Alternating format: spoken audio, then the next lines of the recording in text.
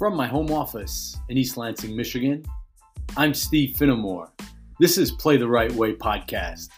Today is Thursday, December 7th, and this is episode 26. Let's talk some basketball. How about those Michigan Wolverines? Last night I watched them beat up on the Minnesota Gophers 82-57.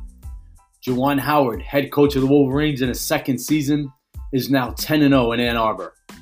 Freshman Hunter Dickinson kept up his fabulous play. He was unbelievable last night. 28 points on 12 of 15 shooting. How about this? Dickinson, who took over for Austin Davis when he got injured, is 73 for 100 from the field. 73 makes on 100 attempts. That's incredible. Now, granted, most of his baskets are inside, but that's okay. That's what you want. They billed it last night as a game of two big men. Dickinson against Liam Robbins for Minnesota. Robbins came in, he was playing really well, but he struggled last night. Robbins got off to a good start. He scored 5 points in the first 5 minutes for Minnesota. He actually had the Gophers' first 5 points. But that was it. He didn't score another point the rest of the game. He wound up shooting 2 for 8 from the field. Minnesota was 7 for 27 from downtown.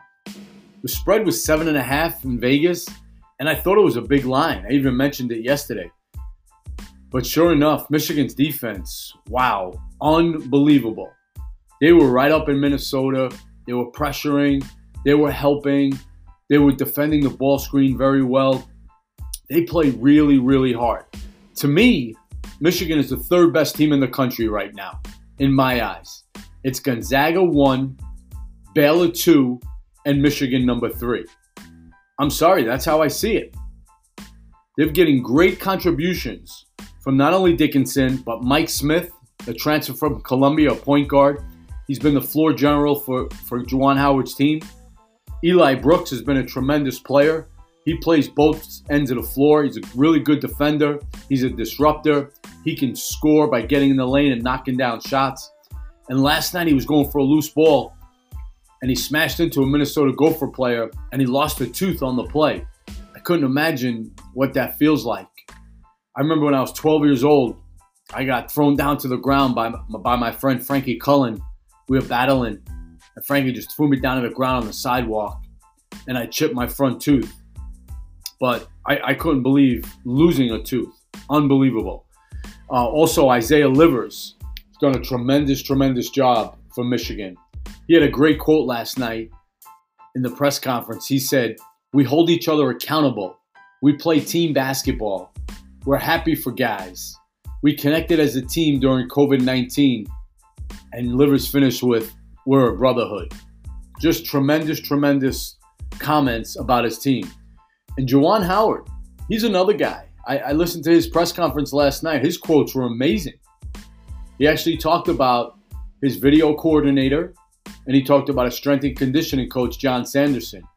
You rarely hear head coaches in a post-game press conference give their support staff, like a video coordinator, a strength and conditioning coach, a director of basketball operations. You rarely hear a head coach give those guys credit. So it was really refreshing to hear that last night. It was funny because Michigan played so well last night.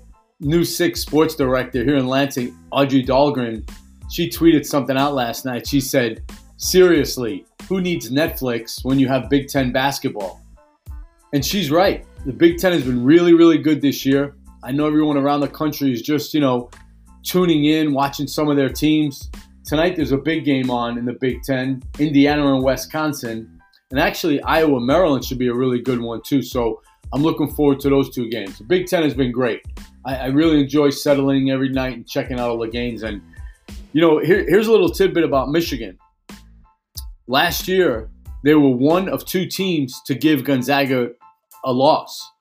BYU and Michigan were the only teams last year to beat Gonzaga. And Gonzaga was on their way to winning the national championship. I don't care what anyone says. Yeah, they're the best team this year, and they've added Jalen Suggs, but they were really tough last year, and Michigan actually beat them. And by the way, speaking of tonight, Gonzaga takes on BYU. They're 17 points favorite. I really don't know what BYU has this year, but when those two teams meet, it's a pretty good battle. Penn State got some COVID-19 issues going on. They canceled their next two games, and one of those games was against Michigan. So Jim Ferry's club is going to be off for a few days, and hopefully they get back to normal.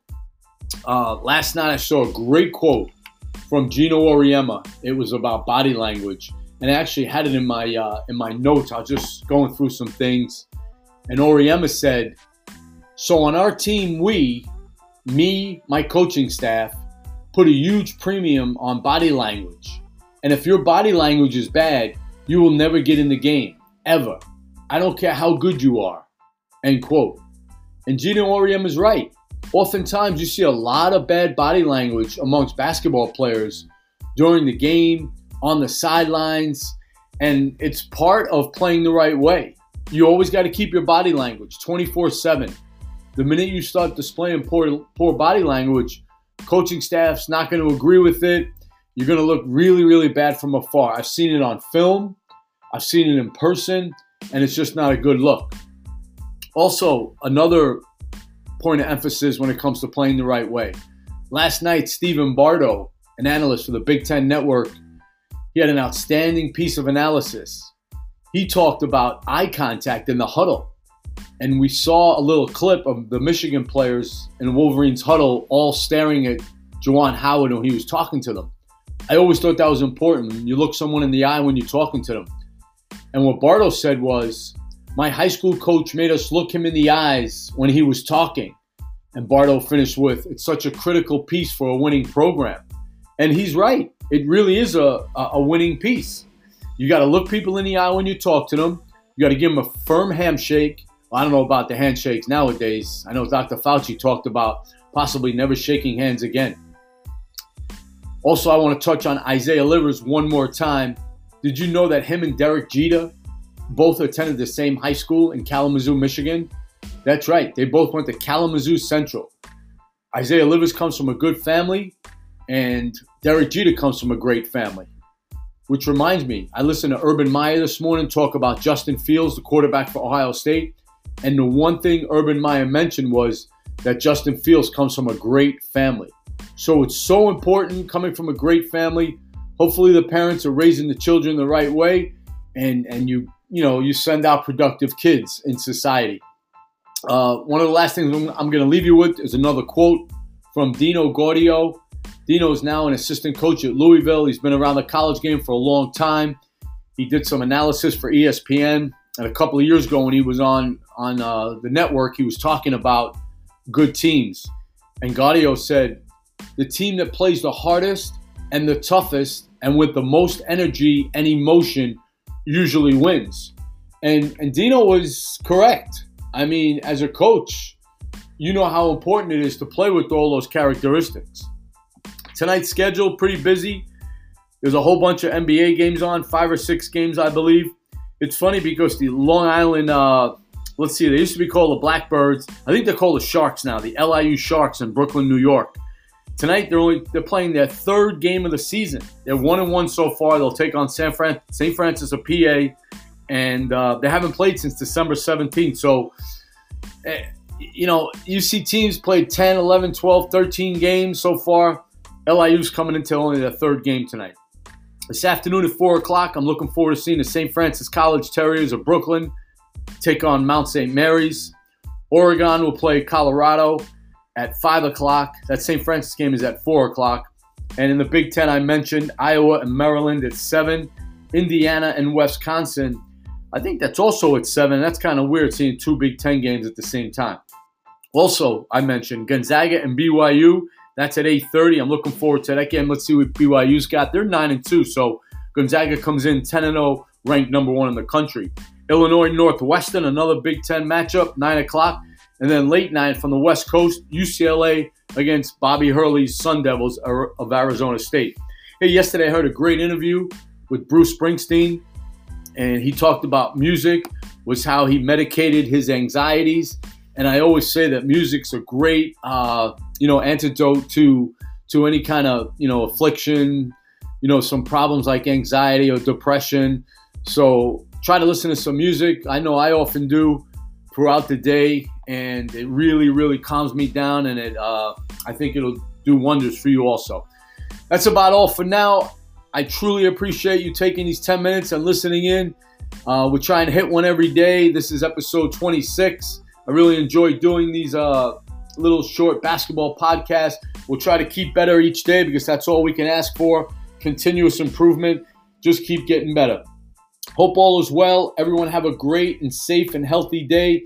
And remember, always play the right way. Take care.